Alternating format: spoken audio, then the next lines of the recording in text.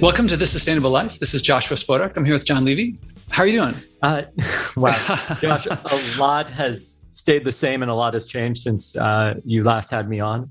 So in the time since, I have made my very Jewish mother very proud because You're Invited, my most recent book, hit the New York Times bestseller list, premiered at number 2 on the Wall Street Journal, hit USA Today. And this month of August, the Wall Street Journal selected it as Book of the Month. So anybody who's a subscriber can get a copy from them for free. So that's been kind of crazy. But as you know from writing, the amount of effort that goes into this stuff is just crazy. So I'm kind of burnt out, frankly. Yeah, and I think you said, as I know from writing, and I also know from promoting a book, which is an essential part of being an author in today's world. Yeah, it's kind of funny. In my view, you don't get paid to write a book, you get paid to promote a book. The writing of the book is just what takes just as much time. Right. So like if you look at movie budgets, from what I understand, half of the budget is for the movie, half of the budget is for promoting the movie. And they have whole teams and it's just you. Yeah. I mean, I'm sure you have a team, but probably mostly you. So it was 12 to 16-hour days for 6 months. And I hope people, after I said, how are you doing? I laughed because I went into autopilot mode of what I normally say. It's like, how are you doing? And we had just got off him saying like how fatigued he was after that. And I was like, oh, sorry. And it's possibly because of me that all of that happened, because of when I read it and it, like right off the bat, the stories, right? It's not just here's a bunch of science facts. We talked about that last time. And the first story in it is like, I've been telling people about Jean Nidetch, I believe. Nidetch, read it. And she bucked the trend of what everyone was doing and was very successful. And it was through the relationships, through community, as opposed to... I think you can tell people what she did. It's not like a secret. So here's, if I can give my version that's not in the book.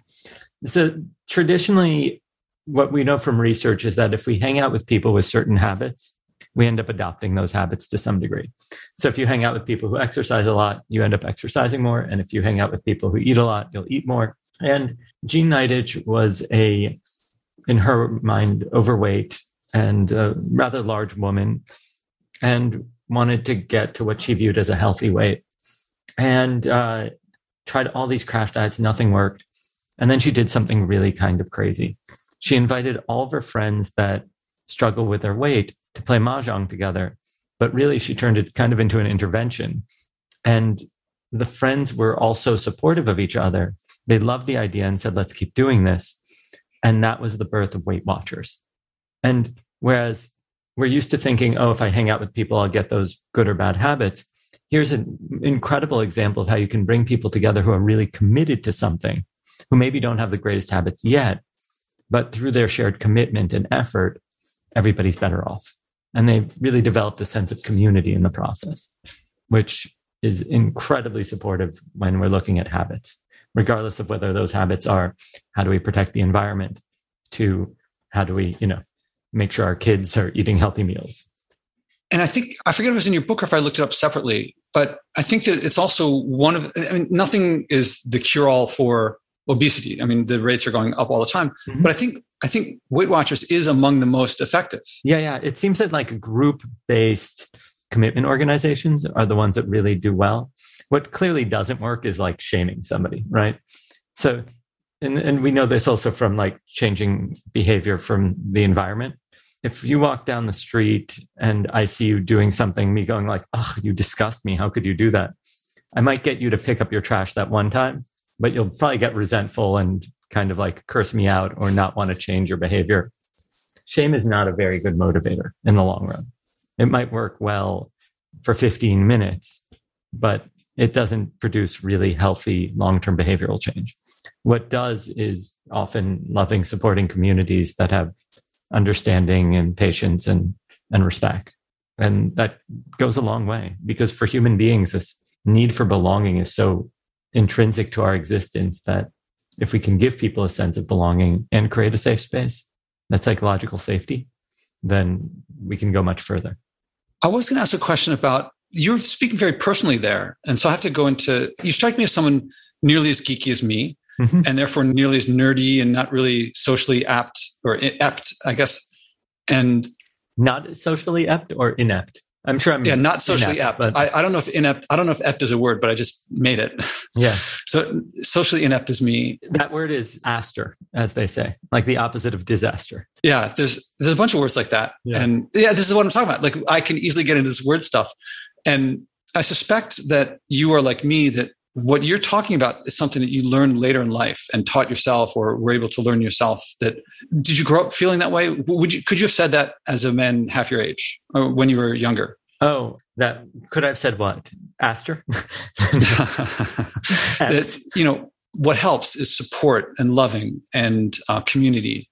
I forget exactly how you said it. I don't know if I would have realized it, because in my early years, I thought it was about me looking great and doing it all myself and getting it right and looking good. And when you're focused on looking good, it's really alienating, right? So have you ever heard this TED Talk about super chickens? It's like such a... I haven't heard that one. So researchers apparently wanted to measure productivity. And the way that they did it was they looked at chickens, because chickens lay eggs and you can easily count that. It's measurable. So the researchers split the chickens up into two groups, the control group, and then the second group was the same types of chickens, but they only bred the top producers so that they could get super chickens in the next generation, right? And they kept doing this. And what ended up happening is that the top super chicken outproduced any one of the chickens, the average group. But mostly it was because they were attacking those other chickens and they became violent. And so the problem is that when you try to breed superstars, it often happens at other people's expense. But when you are just allowing for psychological safety and everybody to do their role, then on average, none of them is a star, but altogether they outproduce everybody else. And that's this idea of super chickens don't really work. That for human beings, when I was in my 20s, I was trying to outshine everybody and look better than them. I was trying to be a super chicken. And I don't think I realized the damage that was doing to my relationships. Now, once I realized that it was all about the community, the group, then it doesn't need to be about me. Then it's about, can I introduce people that will positively impact each other and make everybody more successful? Can I support friends who need support? Because when they succeed, on average, I'll end up doing better too. Yeah, this hits home a lot for me. I mean, I can't help but think of when I played sports and how I wanted to be the best player on the field. Mm-hmm. And I wasn't nearly the best. Then when I went to business school, I learned all this team stuff. And then I played a little bit of Ultimate afterward, and people were like, you're a great defender. And I was a terrible defender, but I was a much better team player. Mm. And it was much more effective. And we all know stories about Michael Jordan. Like he was getting his own scoring awards, but not getting the ring for winning the championship. Mm-hmm. So here's what's really amusing. Are you a big sports fan? Not as much anymore as I. No, I'm completely not. But one of the people that I've had the pleasure of hosting for dinner is an amazing athlete by the name of Shane Battier. He's a player. He was on the Miami Heat. He's a 2-time champion. And Battier is not known for being like a superstar. He's not LeBron, right? Or Jordan or any of these legends, right? But here's what's really interesting. Every team he's ever played on, somebody did like scientific research on this, outperformed the moment he joined the team. And that's really interesting. And what makes him exceptional is that he's what's called a glue player. A glue player is somebody who has such profound sportsmanship and such profound care for their teammates that everybody performs better. They're the glue of the team. And that's pretty incredible, because there is no way I will ever be a Michael Jordan in anything I do, right? Like, I just don't necessarily have the interest of being that fully dedicated to any one thing. But what I can absolutely do is go into any environment and support everybody and be that glue. And I don't necessarily need the credit, but it's the difference potentially between the team doing good and the team doing great. And I think that's kind of where I'm happy to contribute, because I will be honest, I've like the amount of effort it takes to, let's say, be an Olympian, I'm out. And I mean, one of the things I'm thinking of is in the area of the environment, when the team wins, credit or no credit, the air is cleaner, the water is cleaner, the sea levels are not rising as much. And on a personal level, what you said hit home. I don't pretend that I'm, the Dalai Lama here, but I definitely was about, I want to be the best. And there was a big shift in my life that now it's much more about service, serving others. But that means learning about others, learning what their interests are and where we share interests. And that's a big curiosity. And I really love that. My goal for this podcast and my strategy for working on the environment is, here's a way I put it often, is if you really want to discourage someone from doing something, judge them the first time they do it. It really makes them nervous. What's more effective is support, listening, finding out what's valuable to them and making it relevant to them. And community.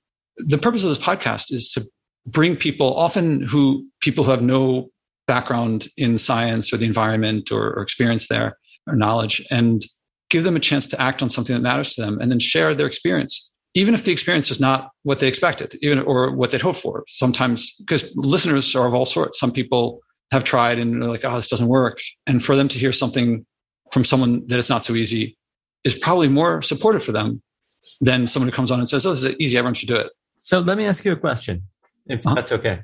The goal, you say, is to affect the community. Now, you do a great job connecting with individuals, right? Mm-hmm. Have you ever brought those guests together? Like, have you ever had experiences where you actually develop a sense of community beyond the individual level? I've had a couple of panels where people interacted with each other. They took a lot of planning. The bigger sense of community is with the other hosts. There are 6 other This Sustainable Life podcasts, each reaching different communities. And we have a podcast host summit every month. So that community is very strong.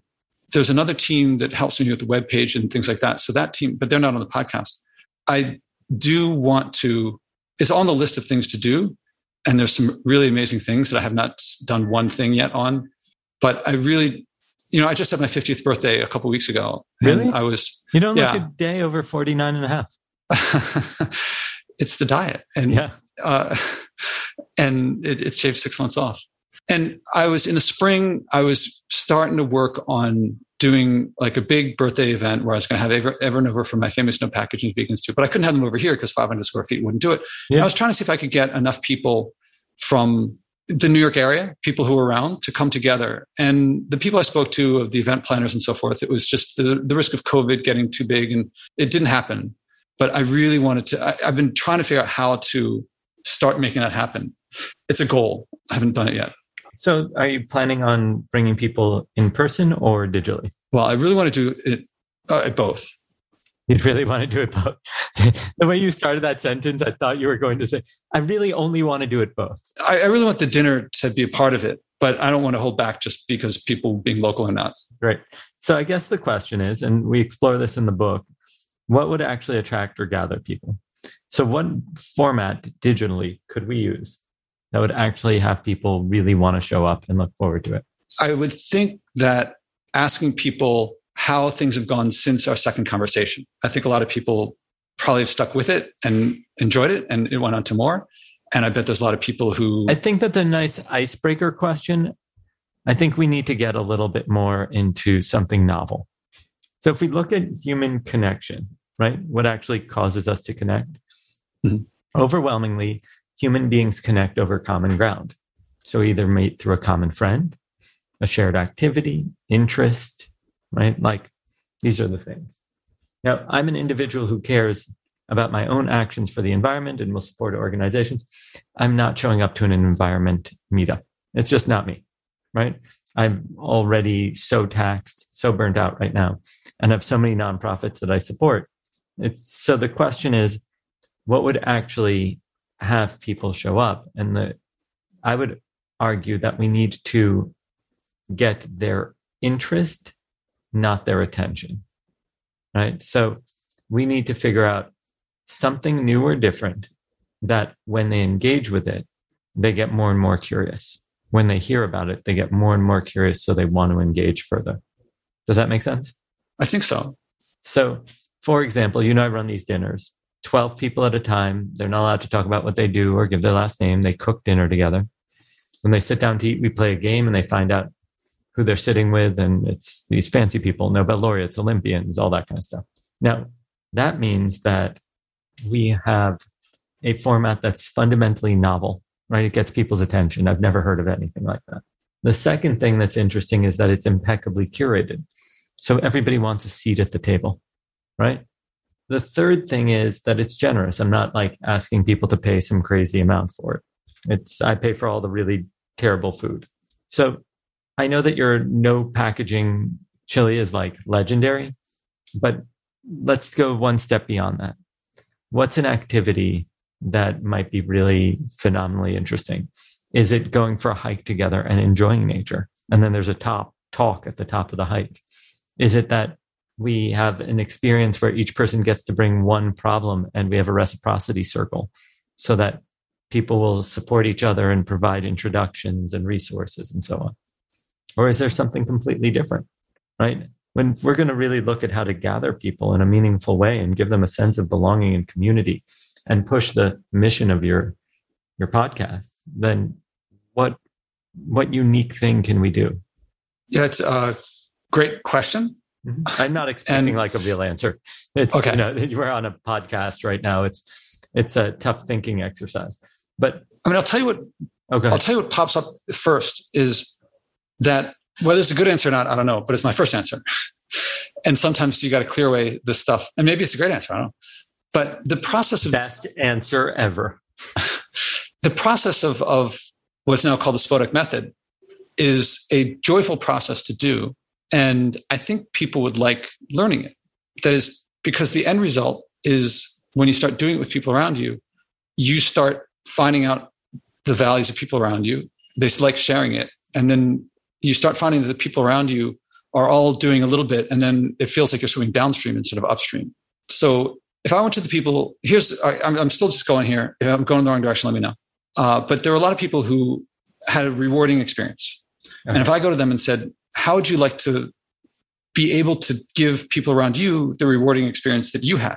And when you say they've had a rewarding experience, you mean in terms of what? Applying something that they... I hope that the following happens. And this is, I may be projecting what I want to see, but people generally expect acting on sustainability is a burden, it's a chore, it's deprivation, it's sacrifice. It's something that they really prefer not to do, but they kind of have to do. Yes. If I do it effectively, I speak to them, I evoke what the environment means to them. It becomes intrinsic motivation. So they're not doing something to save the world, they're doing something based on values of theirs. A memory of a childhood, baking apple pie with mom after picking the apples together from the tree at the end of the block. And maybe that tree was cut down to make a parking lot or something like that. Mm-hmm. And so they have these feelings of, it's family. Isn't that song? Pay paradise and put up a parking lot? Yeah. Thank you. And actually, when I train them, they do the exercise with me and I have to keep coming up with things to do. And one of the things was to turn off all my electronics and sing. And one of the songs that I've been singing is Big Yellow Taxi, which mm-hmm. is the name of the song, the Joni Mitchell song. So that brings a big smile to my face. So when they act, they often find themselves enjoying something that they thought was going to be a burden. And they're doing something not what New York Times told them to do or Greenpeace told them to do. I just interviewed this guy, a mixed martial artist from Brazil. He's living in Singapore. He happens to just set the world record for most number of burpees in an hour, which is, I read that story in Contact. 9:31, I think, or something like that. 9:51, yeah. 9:51, that's what it was. Yeah. And I asked him, what is he? And before we started recording, I said, we're going to do this process. He said, sure, whatever. I don't know anything about the environment, though. And when I asked him what the environment meant to him, he started talking about growing up in Brazil, very poor area, on a farm with mountains in the distance and the green. And sometimes I didn't realize this, but sometimes there'd be snow or ice. And he got very wistful about that. And he talked about growing up there. And then when I asked him if he could think of something to do to act on those feelings, not to save the world, but, to act on those feelings, he's just going to buy, the goal is one plant. He has no plants in his place. And he thinks cities are unhealthy and that they're missing something. So he's going to buy a plant, but specifically he's going to go to the store that he described that they don't just sell plants. They're going to teach him what to do and how and why and so forth. And he's not doing it for me. He's not doing it for the world. Ours on the Upper West Side is a coffee shop that sells plants. Well, he's in Singapore. So I don't know. But he talked about, he got really excited and enthusiastic. Mm-hmm. And I I don't know what's going to happen because we're going to talk. It'll be 2 months before we talk next. Yeah. But I'm sure he's not going to talk about carbon dioxide and mercury and methane and plastic. He's going to probably I bet he's going to talk about his grandmother and his family growing up and how Singapore, he's probably going to find more green in Singapore than he saw before. Stuff like that. I can't be sure. And so that's what I mean by rewarding experience. It's intrinsic rather than extrinsic. It's meaningful rather than, dare I say, he felt inspired rather than complying. Yeah. And the reason I bring someone like him on is that, well, I don't know how well he's known, but increasingly I want to bring on very well-known people, Oprah, LeBron, that people say, oh, that person's doing it. That's someone in my world who's doing it. I'm not the only one. Mm-hmm. And if I do that with someone on the street, not many people would know just the average person on the street. But Oprah, there's like 10 million people that she's someone that they know. Mm-hmm. So I absolutely get the approach of the method, which is to tie it to something that people personally care about. But I'm going to take it one step back. Mm-hmm. What causes somebody to care about something? And I'm not expecting you to know the answer. This is like where my research comes in. In the air of the environment, I think it's to some extent it's built in. I mean, to want clean air rather than dirty air is, let me see, I guess if you've had an experience. Here's the problem. If you tell people, 20% of people, this isn't an accurate statistic, 20% of people get cancer, even 50%, whatever it is, we have a natural inclination to assume that we're not the ones that it happens to. It happens to the other people out there. And so, yeah, I mean, the air is not great here, but, it's okay because I don't know anything else and it's all relative. I don't realize how bad the air is until I'm in an environment that's different, right? Because it's all relative to what you're used to. So I would say, yeah, we care-ish about the environment.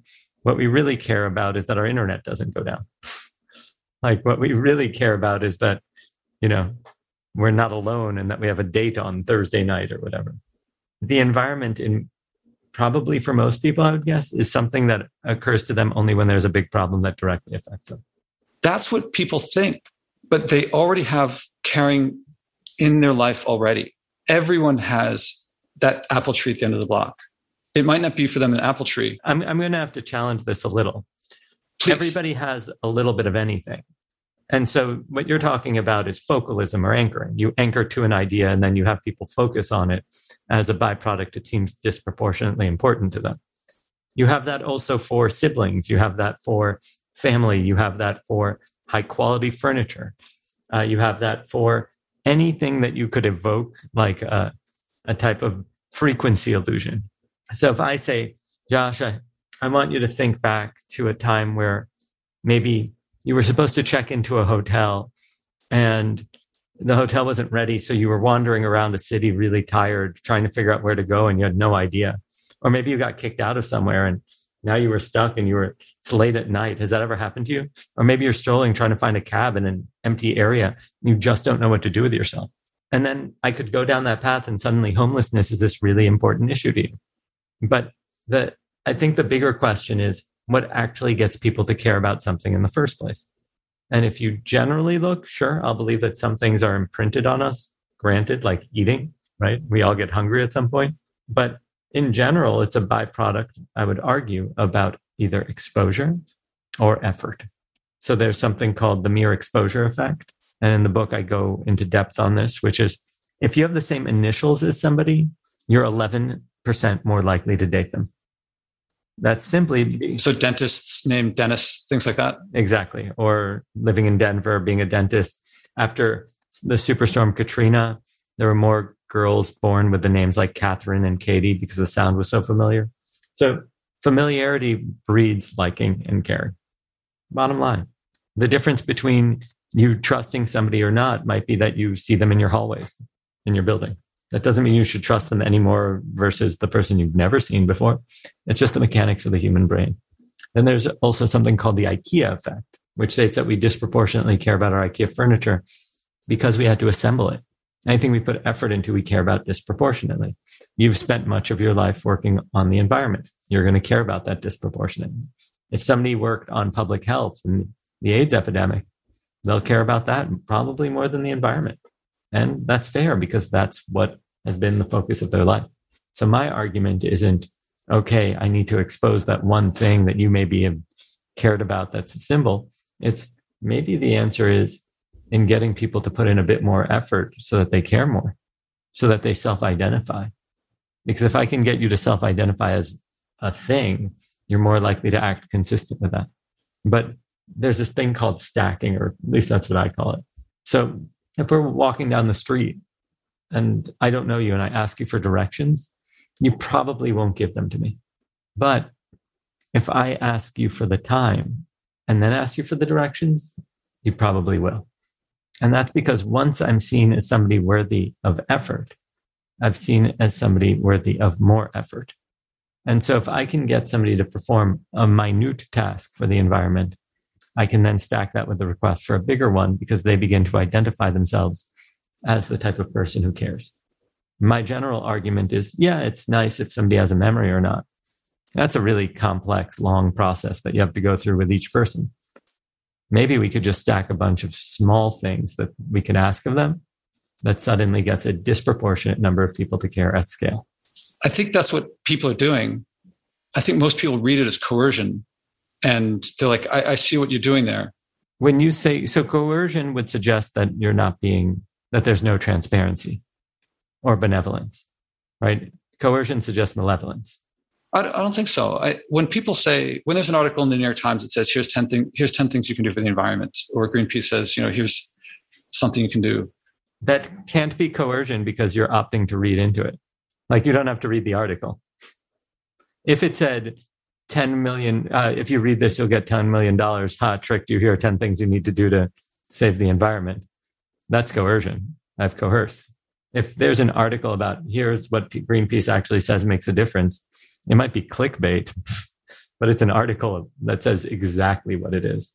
So you can't be coerced. You might be guilted depending on the way that it's written. I don't know. Maybe we have slightly different definitions of coercion. I don't think there has to be hiding intent. You can still coerce someone even if that's just, all right, but let's take your definition of coercion. Are you looking it up? The practice of persuading somebody to do something by using force or threat. If you're reading an article, nobody is forcing you unless you're in like your school teacher is requiring it. Then it's coercion. Oh, that definitely happens too. That, no doubt. But I'm saying so let's take so not coercion then. It's still like cajoling it's still extrinsic. It's still pushing. It's still not, it's implying that you don't want to do it. Otherwise, no one says meatless, people say meatless Monday, but no one says seatbelt Tuesdays or. Well, one's a law that's been culturally adopted since the 50s, right? So we're now like 70 years in on it. So there's no need to do it also because you can eat meat anywhere. You only need a seatbelt when you're in a car. My point is, I think that it implies that you don't want to do it. It reinforces you don't want to do it, except that we do this little thing. And so people feel like, yeah, I really don't want to do it. I think a lot of people had the experience where they go for a week without straws. And during that week, it's kind of annoying because someone brings them straws and they're like, oh, I'm trying not to get those. Can you take it back? And the guy's like, well, I'm just going to throw it away. You might as well keep it. And then they're like, oh, it's kind of confusing. And at the end of the week, the world is exactly as it was at the beginning of the week. And so like there, I proved it. What I do doesn't matter. That's obviously not a proof, but they feel that way. Here's a question. I've never heard of somebody doing this. So I'm sure you're exposed to a lot more of it than I am. So have you ever read, I think it was the book Made to Stick? I have not. Really with the duct tape on the cover? What? Yeah, exactly. And I think they said, how do we get people to stop littering in Texas?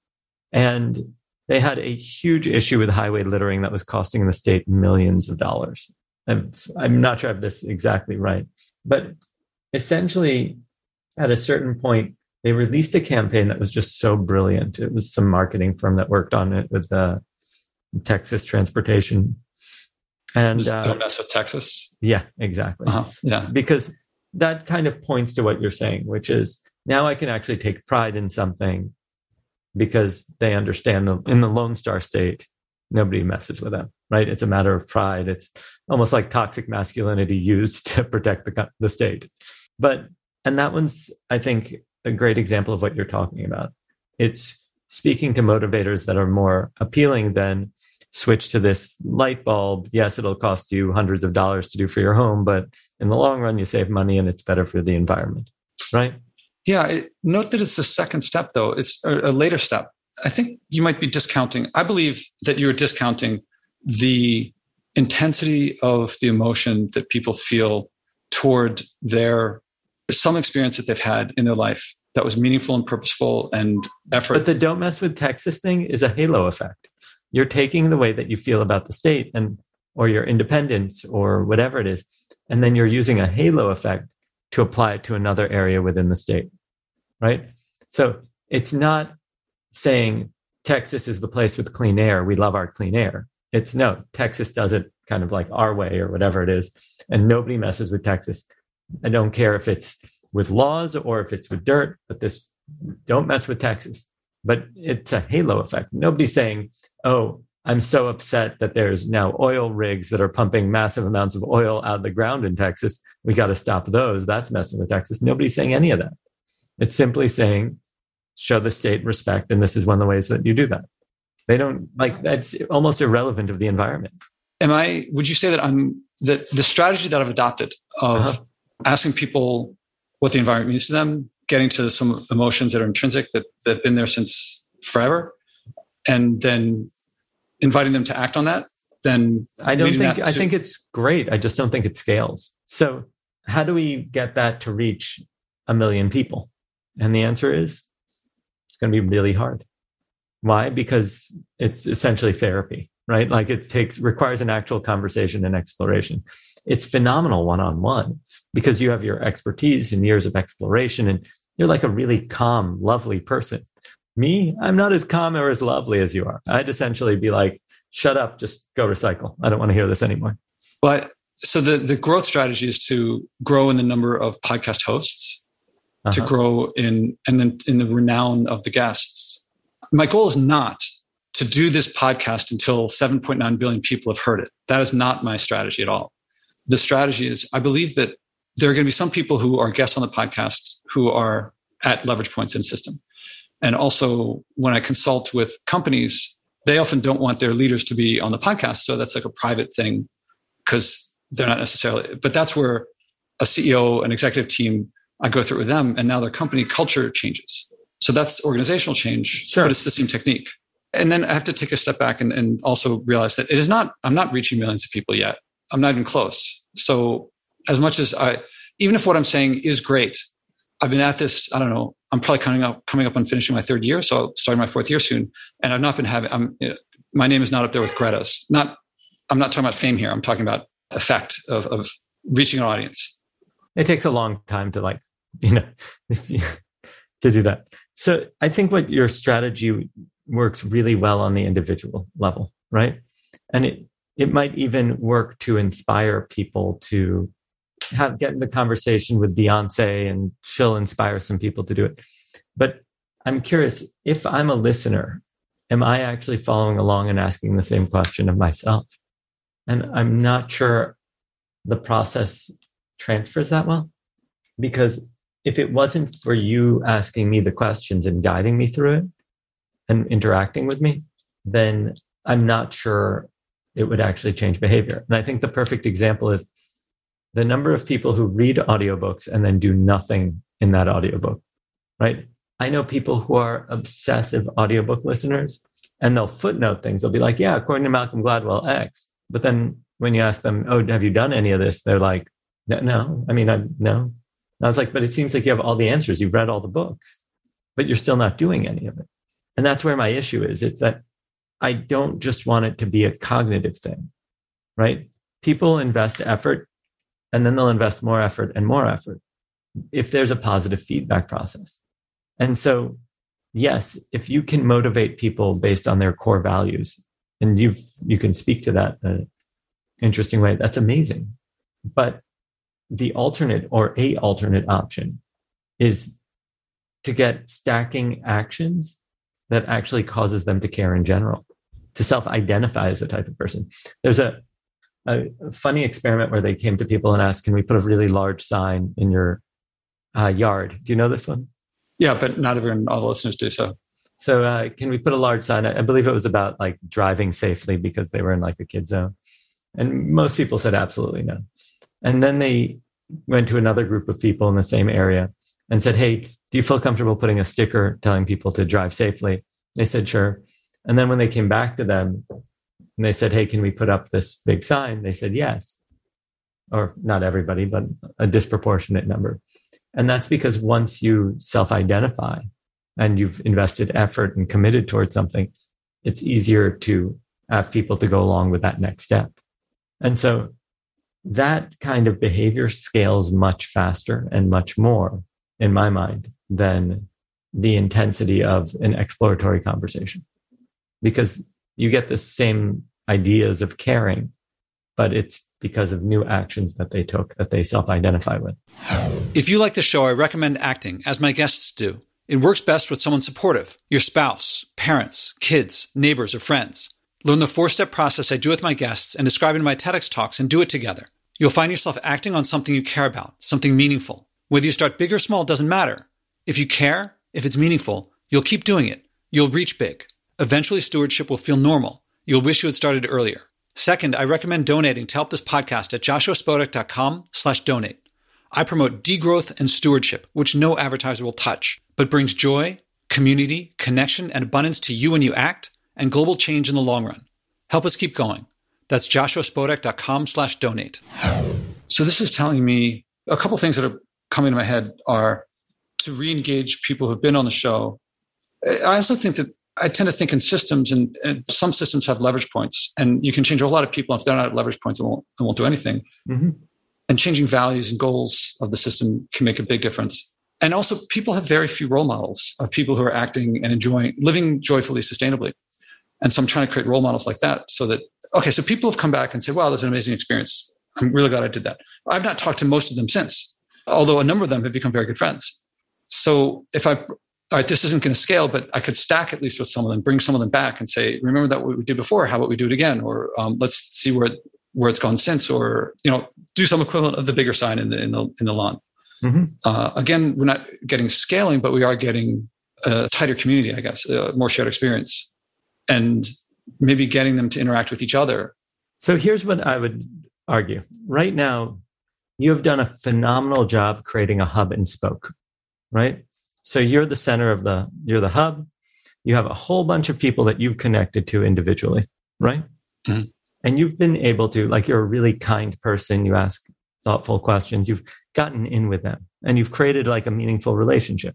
But the question is, will that carry the day? And I would argue that it won't. And it won't because social change really doesn't happen on the individual level that well. It happens on the community level much more effectively. The objective, I would suggest, is to connect all those people to each other for 2 reasons or 3. One is that the more friends, Josh, you and I have in common, the more we'll naturally be connected to each other. And the reason is that then I'll be hanging out with another friend and they'll say, oh, I just saw Josh. And I go, oh, cool. What's he up to? And then I get the update, right? Then you don't have to be the one that has outgoing communication all the time. Also, there's a really cynical theory that states that if I introduce you to 5 people and you become friends with them, that's 5 relationships elsewhere you don't have time for anymore. So now you're really in my social circle, right? Mm-hmm. So here's the point. If you start really developing a sense of community among all these people that have made a commitment to themselves and the planet, who are very clear on their mission, and now they're interacting with each other, it will become more alive and real in their life as a byproduct than if it's just you and them the times you happen to talk. This is really resonating with me. So I'm thinking of so that dinner would have been a really useful thing. An in-person dinner. Yes. Assuming it worked out. But also like something over a video platform like Zoom or Teams or something, right? So one will give you scale and distance across the country or world. The other will give you a sense of true intimacy and like a greater sense of belonging in person. So if you started hosting a weekly dinner and just started inviting people and then doing some kind of games or activities, it could even just be like a games night and you call it like the sustainable games night or whatever. And all the food and activities have to be sustainable to some, right? So like you play hand carved mancala or something. I don't even know what, right? Well, I think having them cook the meal instead of me cook the meal would probably be Sure. Oh, good. I would even maybe then take it one step further, which is, why don't you go to a local farmer's market and go shopping with them? Right? So then they actually have the experience and know what to do. But here's the point. I personally hate dinners. I know I run probably like one of the most famous dinners in history. I hate them. And the reason I hate them is that you're stuck next to somebody and you don't know if it's going to be a great conversation or not, which is why I don't encourage, people hosting dinners. I encourage them hosting activities that have social interaction. Like with a game, you can change seats, you can change games, right? There's like rotations dinners are just much more difficult. It's like a socially awkward distance depending on the depth of the table or where the dinner is, all that kind of stuff. So I'm not saying you shouldn't. I'm just saying you want a thing that is wholly yours that develops a reputation. And then as you keep running it, once you start getting like a format that's really, really strong, you'll improve it over time. Like my first dinners were terrible. Air conditioner broke, like the whole 9 yards, everything went wrong. Then over time, you start inviting media to attend as guests. That way, eventually, when you want your story told, you have people to go to. And then your experience develops more and more reputation, and you can invite higher and higher profile people. Then it becomes this place where thought leaders come together. They explore ideas, they meet, they get a seat at the table. But I really emphasize this. You want to find your own format because nobody wants to attend a copycat of something. You want that thing that's uniquely you, right? Something that also isn't preachy, right? It's not like I'm going to lecture you on how to do X is not, and if you want to do a lecture series, then people will go to your lectures. But yeah, so now I'm thinking lots of different things, and that I'm also thinking of starting with, I'm kind of thinking of saying, if this will work or not, everyone listening to this, if you're around New York City and you want to come to a dinner with me, email me and let me know, and let's put something together. So there's a guy in France that you can Google this. This is a dinner that's kind of wild, who every week has an open door policy and anyone can just show up. You just have to call ahead and say that who you are and how many people you're with. But like literally we'll let strangers in and they all have dinner together. There's a guy named Chris Schambra. Oh yeah, Chris. Yeah, 747. Exactly. And, that dinner costs nothing. It's like kind of like a couple packs of pasta and some pasta sauce and I think some garlic bread. Like the total cost of feeding 20 people that is like $30 or something. I don't know. Plus all the disposable stuff that he uses, because I've brought my own stuff. Yep. So, but that can be easily solved. Then you just get people to wash dishes after, right? Like we don't, at our dinner, we don't have anything disposable. We have reusable everything down to the napkins, right? So it just requires a bit more of investment to prevent the disposable stuff. But that's an issue you can tackle. My curiosity is maybe the times that people are going to be most available to do something fun is actually brunch, right? So like you do a Saturday brunch every week. Maybe it's something that you want people to be able to do with families because your target audience is all family-based people. There's a guy, so good. He decided he wanted to integrate himself into Silicon Valley. So he hired a professional soccer team to teach kids how to play soccer. And then he invited all the families of the top VCs so that the kids could play soccer. And on the sidelines, he could hang out and talk to them. So now it's a family-based activity where people feel cool being invited because they get to look like the cool mom and dad for getting their kids into this experience. Nobody else is doing anything like it. And now they're in the middle of deal flows that are really important. So think about it like this. Is there something that you could arrange for families or maybe you want to meet younger people, whatever it is, but please do not get stuck on dinner. Dinner is a great time. It's a terrible activity, right? We did an experience called 0 Hour, and 0 Hour people came in. There were 16 of them, 4 tables of 4. They grab some food, they sit down, and 30 minutes in, they get all their food and water taken away from them. And then video footage of, I believe it was Johannesburg was the first major city to run out of water. And it was actual news footage showing that people could fill up water at one of 20 stations protected by guards, like all this crazy stuff. And we told people each table is now a family unit. in order to survive, you have to figure out how to clean and disinfect this dirty water. And we gave them a giant bucket of dirty water. And then they had a bit of money, and we had a station set up that functioned like a sales outpost, and they could buy supplies to make filters, charcoal, sand, chlorine to kill the bacteria, all of it. And then we tested the water and for purity and everything after they made it. And if they could make packets of water, then they could go to kind of the next level of the project. But you see, this is a shared emotional experience that happens during dinner time that's highly novel, where people make friends and learn about the environment. Because afterwards, once they were done, we had a conversation about treating our oceans well. And then we can have a conversation that actually matters because they've had this emotional experience.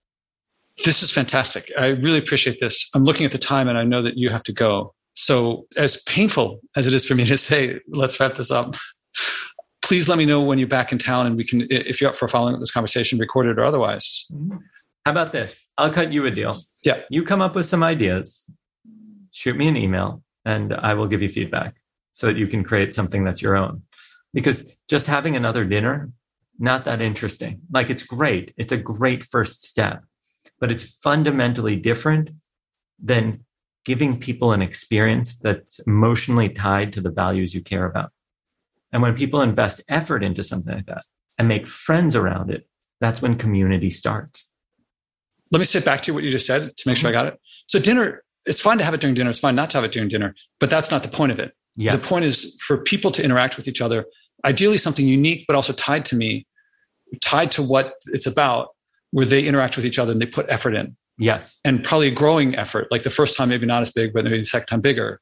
Or the first 5 minutes is something small, and the second 10 minutes, it's like a larger thing. And so that way you get a flywheel effect. That way, at the end of an hour, people feel more bonded to each other doing these activities than they would in weeks of working at the same company and just seeing each other on Zoom. So I thank you now for this is what's going to keep me up at night as I'm trying to fall asleep, is putting these ingredients together into something that works. I'll email you when something comes up. Awesome. Anything you want to close with? If you all want to continue making my mother very proud, pick up 12 or more copies of You're Invited, The Art and Science of Cultivating Influence. There's tons of interesting stories, like the likes of which of Gene Nightage, all the way through to crazy tales from the Olympics, and all the way through to the theft of one of the wildest paintings in history. It's like an art heist that you wouldn't believe. And thanks for having me on, Josh. This has been a real pleasure. John Levy, thank you very much. How many people are bringing a message of joy from what everyone calls saving the environment, but I call the future? Step by step, this podcast is creating a culture of joy, community, and connection around sharing and acting on our environmental values. Again, there's no profit in buying and wasting less, but we'll all love our lives and relationships more when we do. I can use your support. Please donate at joshuaspodek.com/donate. Again, that's joshuaspodek.com/donate.